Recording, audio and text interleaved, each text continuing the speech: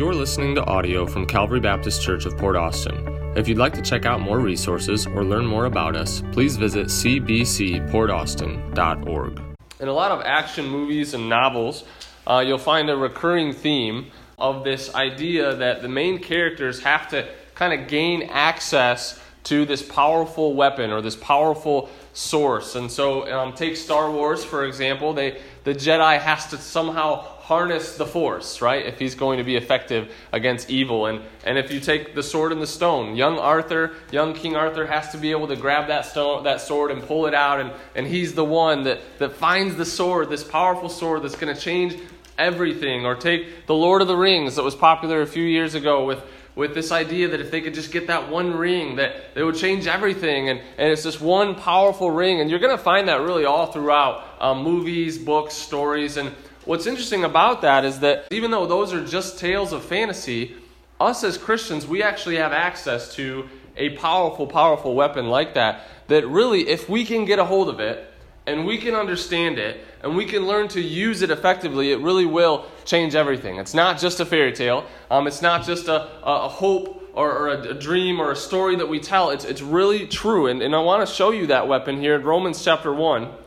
Paul begins his letter to the church at Rome by explaining what this letter is all about. And really, if you read Romans, it's an unpacking of the gospel. But he starts off, and this is kind of his thesis statement for the book.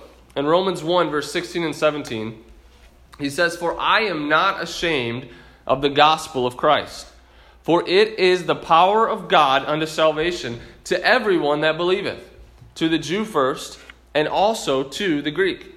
For therein is the righteousness of God revealed from faith to faith, as it is written, the just shall live by faith." Now notice that phrase, it is the power of God. What he's saying is that the gospel message is backed by and empowered by the God of the universe. And so as we think about those tales and those stories and all the movies where if they could just get a hold of this, it would change everything, that's really how it is for us as Christians. If we could just understand the power that is in the message of the gospel and learn how to use it in our lives and the lives of others, it really would change everything. And notice that he's not just saying that the gospel is a powerful message. There are many powerful messages in the world. There are messages that you can see on TV in a commercial that can really kind of tweak your emotions and change you, and it's a powerful message. There's messages that maybe make us laugh and make us want to buy a product, and there's a lot of powerful messages out there, but he's not saying that this is a powerful message, and he's not even just saying that it's the most powerful message. He's saying this is the power of God. It's in a category all by itself. That God, the God of the universe, has chosen to make the gospel message his power, his instrument of power to awaken dead sinners to life. I love what Greg Gilbert says about this when commenting on this verses. He says, "We as Christians can have unshakable confidence in the gospel because it is empowered by the God of the universe." So I want you to realize today, as we think about what is the gospel, I want you to realize how powerful it really is. So if you are a Christian today, it's a miracle. You heard the power of the gospel and you were brought to life spiritually. Now, this is why this is so cool. The same God that said, "Let there be light," and there was light, spoke to your dead soul and brought you to life through the message of the gospel. That's how powerful it is. And so we can have confidence in it in our own lives that this message will not ever prove to be ineffective or unfaithful in our own lives. It's true. We can bank on it in our own lives, but we can also have confidence in sharing it with others. You know, when it comes to the gospel, sometimes we feel like we've got to package it in such a way that people can kind of palate it, that they can enjoy it, they can hear it, and they can respond appropriately. And so we put all this pressure on us. How can I kind of share the gospel in this unique, special way to get my friends to believe it? But if we understand how powerful the gospel really is, then it doesn't matter how articulate we are and how good we are at explaining. As long as we share what it is, what the Bible says it is, we can have confidence that God's going to use it because it's the power of God. One preacher put it this way. He said, "The gospel is like a lion. I just have to open the cage and get out of the way." Right? And sometimes we feel like we have this pressure to make our unbelieving friends and family believe, but we can't do that. It's impossible. I say it all the time, but if we had to go to the cemetery and just raise one, it's impossible. And that's what we're doing when we go out on mission and we start this new series of a life on mission and joining the mission of God and sharing the gospel with others. We have to understand that it's not on us. It's not our power. It's not our ability that's going to save people. It's God through the message of the gospel. So I want you to think about how powerful the gospel is. Not only the fact that you're alive today spiritually because of it, but when you open your mouth and you declare the gospel to others, there is a power. It's backed by, electrified by the God of the universe. That's pretty awesome. And so if we're going to be able to handle this powerful gospel message correctly, then we need to understand what it says. And that's what I want to do today. And in those verses, what Paul says is, he says, I'm not ashamed of the gospel.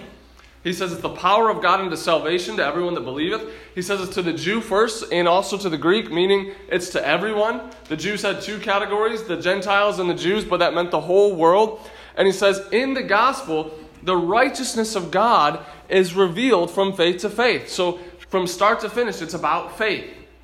The just shall live by faith. So what is the gospel? That's what I want to look at today. What is this gospel message that's so powerful? Because if you go on different blogs and listen to different sermons and read different authors, you're going to get a lot of different answers of what the gospel is. Some of them with nuggets of truth, some of them that are right, some of them that are just flat out wrong. And so we need to understand what the gospel is if we're going to actually use it faithfully in our lives. And so that's what I want to do today. And I want to use a way to help you understand this that I learned from Greg Gilbert's book, What is the Gospel? And in that book, he actually explains it with 4 words that I think if you can just remember these, it'll really help you. God, man, Christ, response. He says if you will study the book of Acts, study Romans, study all of the letters of Paul, and look at the different gospel messages that people shared, what you're going to find is 4 different categories within that message that they always cover in some way or another. And that's God, man, Christ, response. Another way to look at it is, who are we accountable to? What is our problem? What is our solution? And how do we get included into that solution? That's what these 4 areas. If you can remember those 4 areas, it'll help you remember the gospel.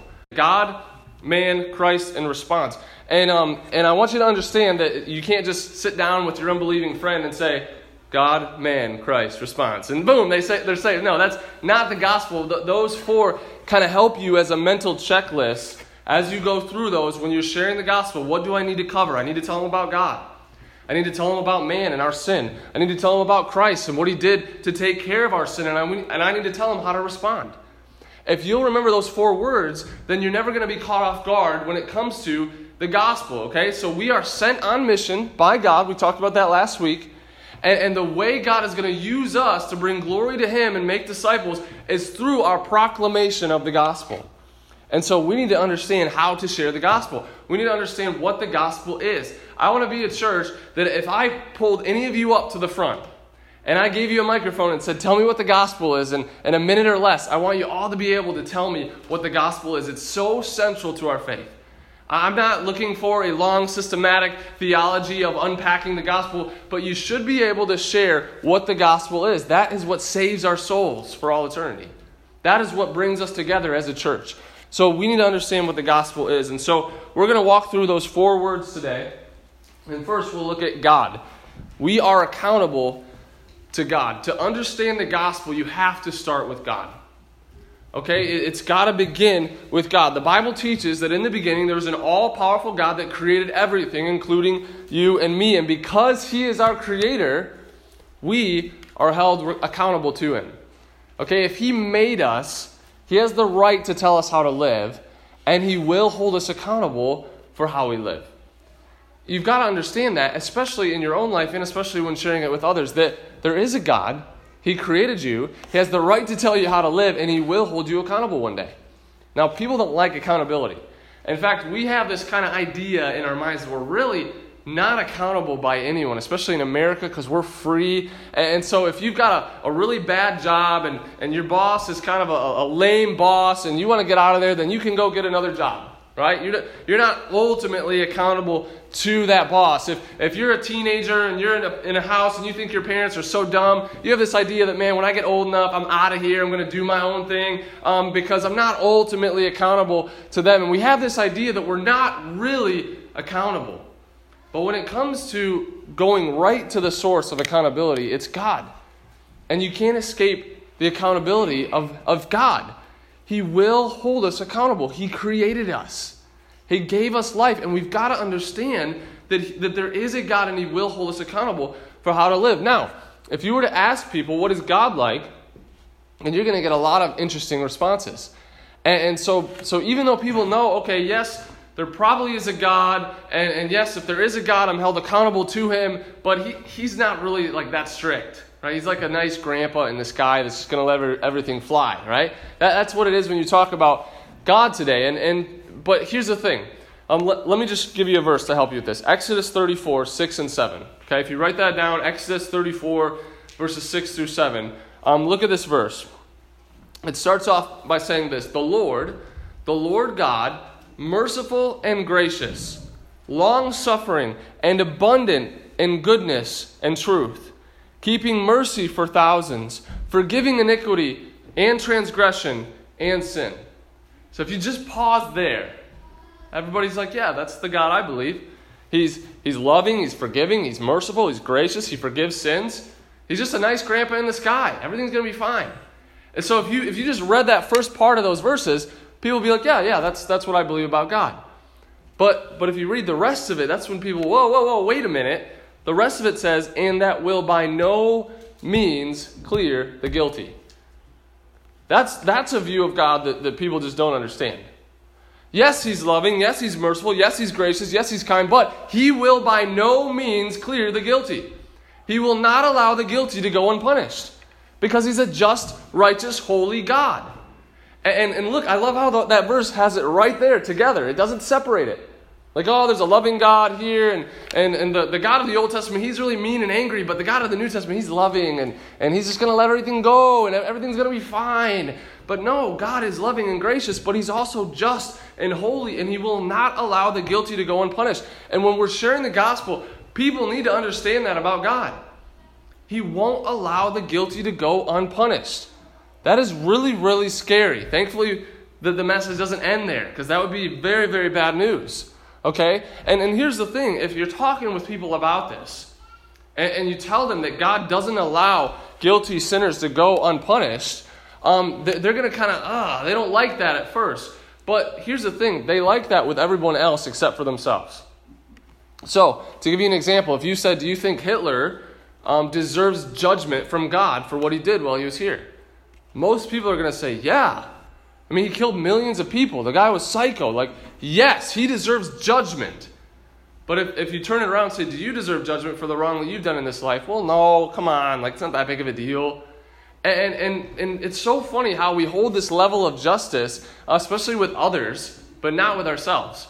Like, we want justice, man. When that person cuts us off in traffic, we want justice, right? But when we cut someone off in traffic, like, come on, just give me a little bit of mercy. And that's unfortunately the view that kind of goes over into our view of God. We think He's only merciful. But He's not just merciful, He's just.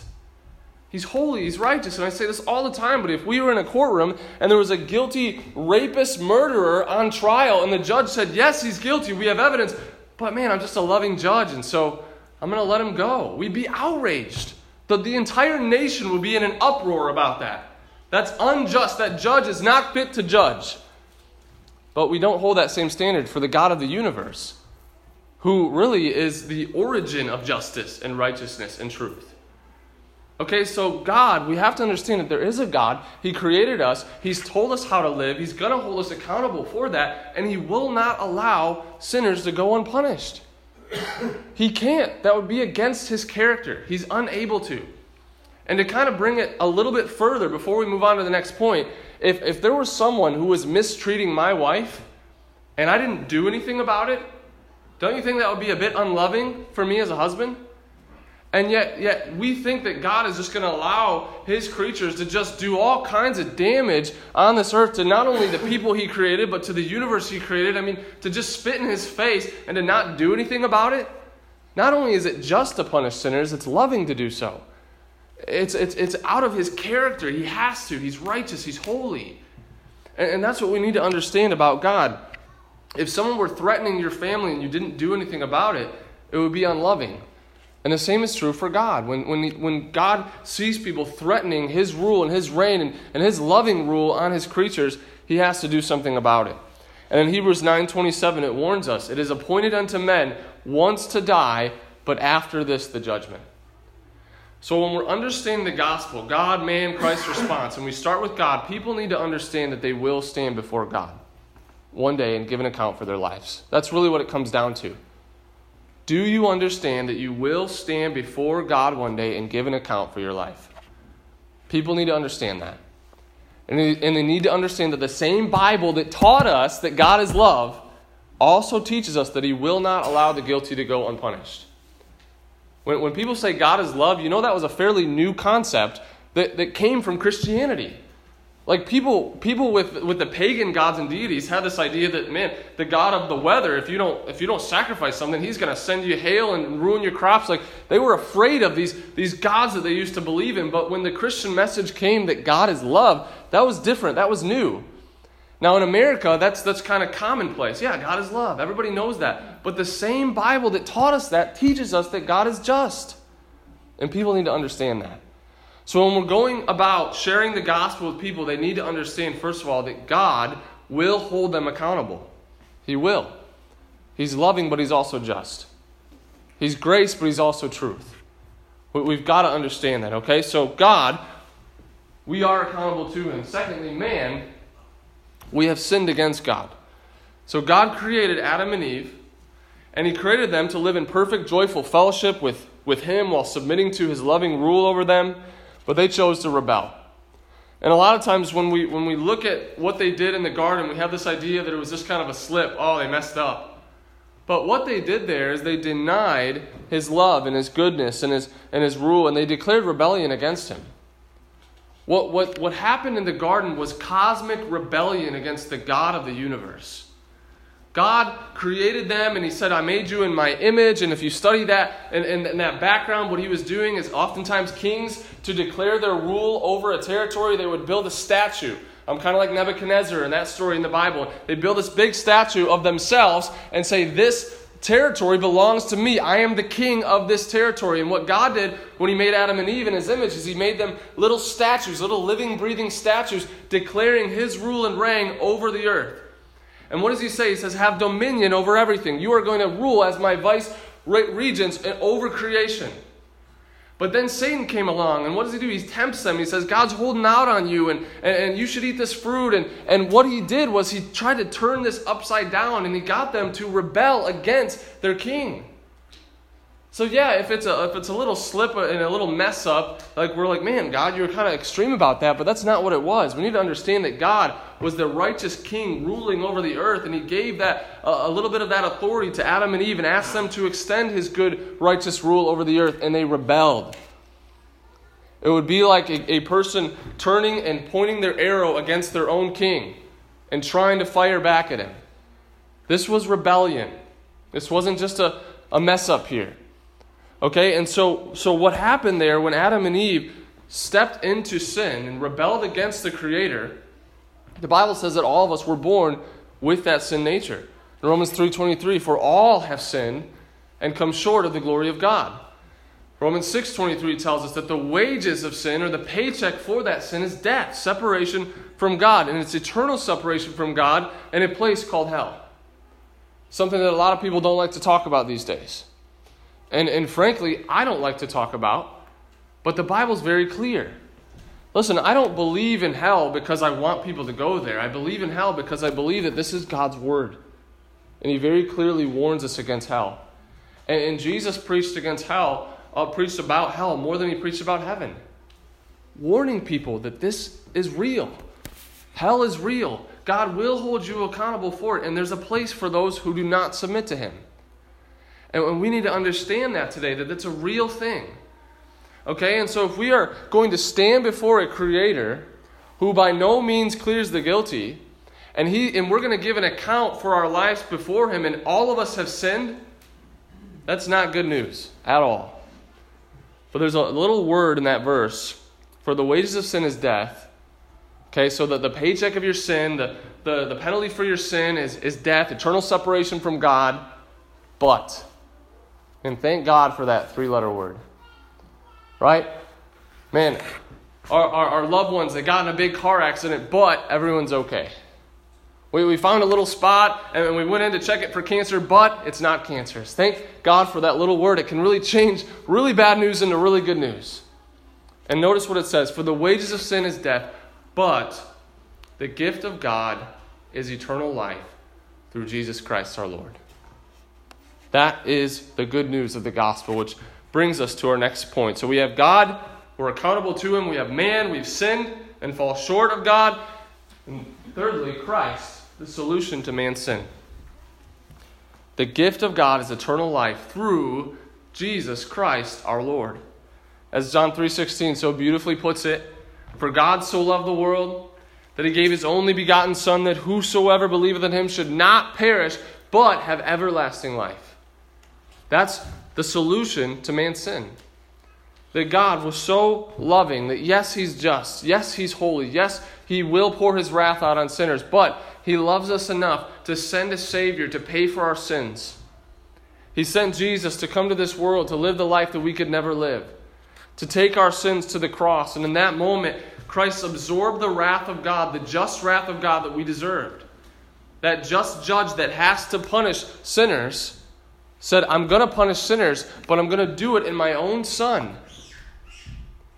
This is incredible for us to understand that God is just, but He's also loving. And so how do you do that? How do you forgive sinners if you're just? How do you figure this out? But God said, here's how. I'm going to pay for sin myself, so that I'll uphold my justice, but I'll also uphold my love and my grace and my mercy. 2 Corinthians 5:21 says, for He hath made Him to be sin for us who knew no sin, that we might be made the righteousness of God in Him. The solution to man's sin was that Christ would come, He would die for our sins, He would be in the grave for 3 days, He would rise triumphantly to conquer death, hell, the grave, and sin, and that through Him now we can be made the righteousness of God. We can be declared righteous. So God can allow us into His presence for all eternity to become His sons and daughters, not on the basis of our works, but on the basis of Christ and His life and death on our behalf. That's amazing. That's absolutely amazing that a God who by no means clears the guilty says, I'm going to punish the guilty by punishing my own Son in their place. It's a beautiful, beautiful thing to understand. Christ rose from the dead. He showed Himself alive for 40 days with many proofs, and then He ascended to the Father to make intercession for us. And through His word now, He offers salvation to all of us who will respond, which brings us to the final word in this idea of understanding the gospel and this response. What is our response? How do we become included in this gospel, in this good news? And our response is we must repent and believe. What God expects of us once we've heard the gospel is repentance and faith. It's very clear. It's all throughout the Scriptures. Mark 1:15, Jesus Himself said, the time is fulfilled, the kingdom of God is at hand, repent ye and believe the gospel. So if repentance and faith is our response to the gospel, then what do those things mean? Let me really quickly help you understand. First of all, to repent simply means to turn. Okay, so if I say I want to go to Caseville after the service, because I got to get there to preach, and I get in my car and I head to Grindstone, okay, I've got to repent. Right? I've got to change my mind, understand I'm going the wrong way, and turn and head to Caseville. It's really simple. A repentance, really, if you break down the definition, it's a change of mind that leads to a change of direction. If you want to go to Caseville and you head north, then you're going the wrong way. You've got to repent. That's simply what repentance means. And when we hear the gospel that we are in cosmic rebellion against our Creator and that He's going to hold us accountable for it, we no longer think that that's okay. There was a time when we were going this way and we thought it was fine, but then we hear the gospel and, well, hold up, I can't keep going this way. I can't keep rebelling against my Creator. It doesn't mean that we stop sinning. It's that we change our mind, our relationship about our sin. I love what Greg Gilbert says. He says, repentance doesn't mean we'll bring an immediate end to our sinning. It does mean, though, that we'll never again live at peace with our sins.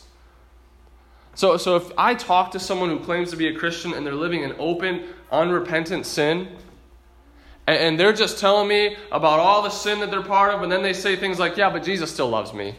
I'm good. And they just have no hatred for their sin at all, I really question if they understand the gospel. If their dead heart was really brought to life by the gospel. It's not that we bring an end to sinning. It's that we don't have a relationship with sin anymore like we used to. We hate our sin. Look, as your pastor, I struggle with sin every single day. I hate it. I want to put it to death. And every day I try to put my foot on its throat and kill it. But every day it seems to creep up again. But I don't live at peace with it anymore. When I hear the gospel that that's cosmic rebellion against my good and loving Creator, I repent of that. That's the first part, and then that brings us to faith. What is faith? Faith is simply trust or reliance. It's resting on Jesus alone to save us from our sins. I use this illustration all the time, but when you came in today, I didn't see anyone check the chairs to make sure that it would hold you. You just sat in the chair. You put your faith in that chair. All right? And it's so funny because we use faith every single day. And when we come into religious things, people make fun of you. You guys are just people of faith and you're just stepping out with blind faith.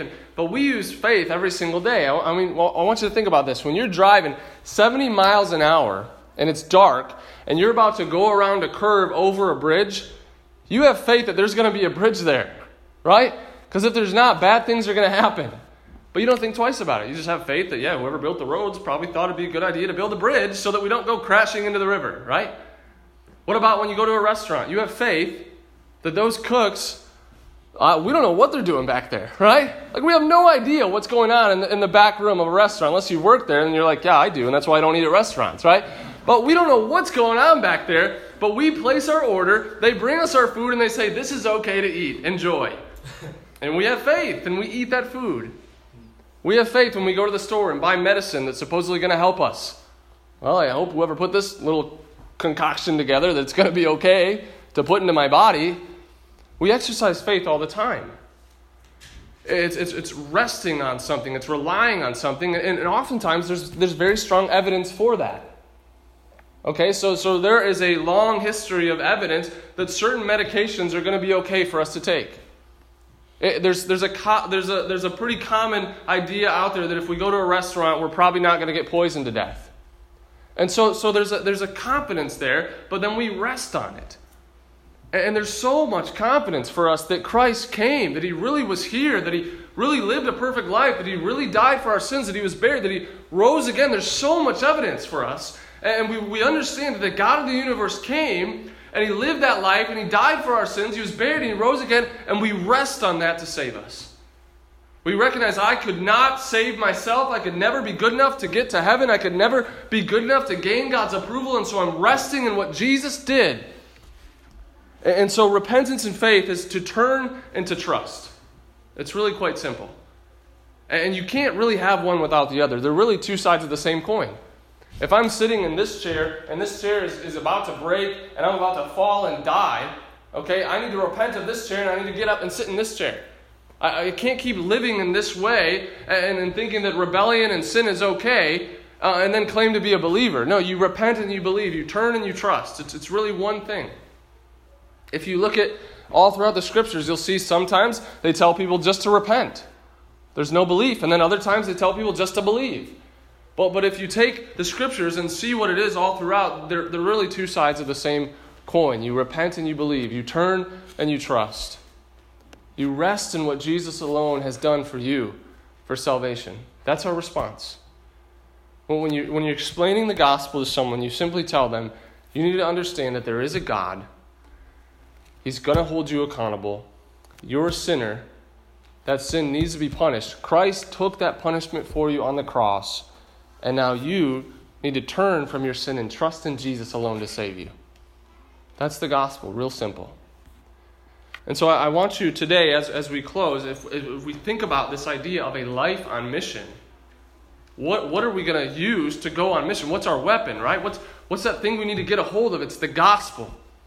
You need to understand the gospel. And so memorize those points. God, man, Christ, response. Memorize it. Think about it. Understand it. Know it. Okay? To kind of summarize it for you, I put it in a sentence. What is the gospel? That Jesus died for our sins and rose again to reconcile us to God. There's a million ways you could put it, but you need to understand God, man, Christ, response. That needs to be mixed in somewhere, that we are going to be held accountable to God, that we're sinners, that Christ paid for our sins, that we need to repent and believe.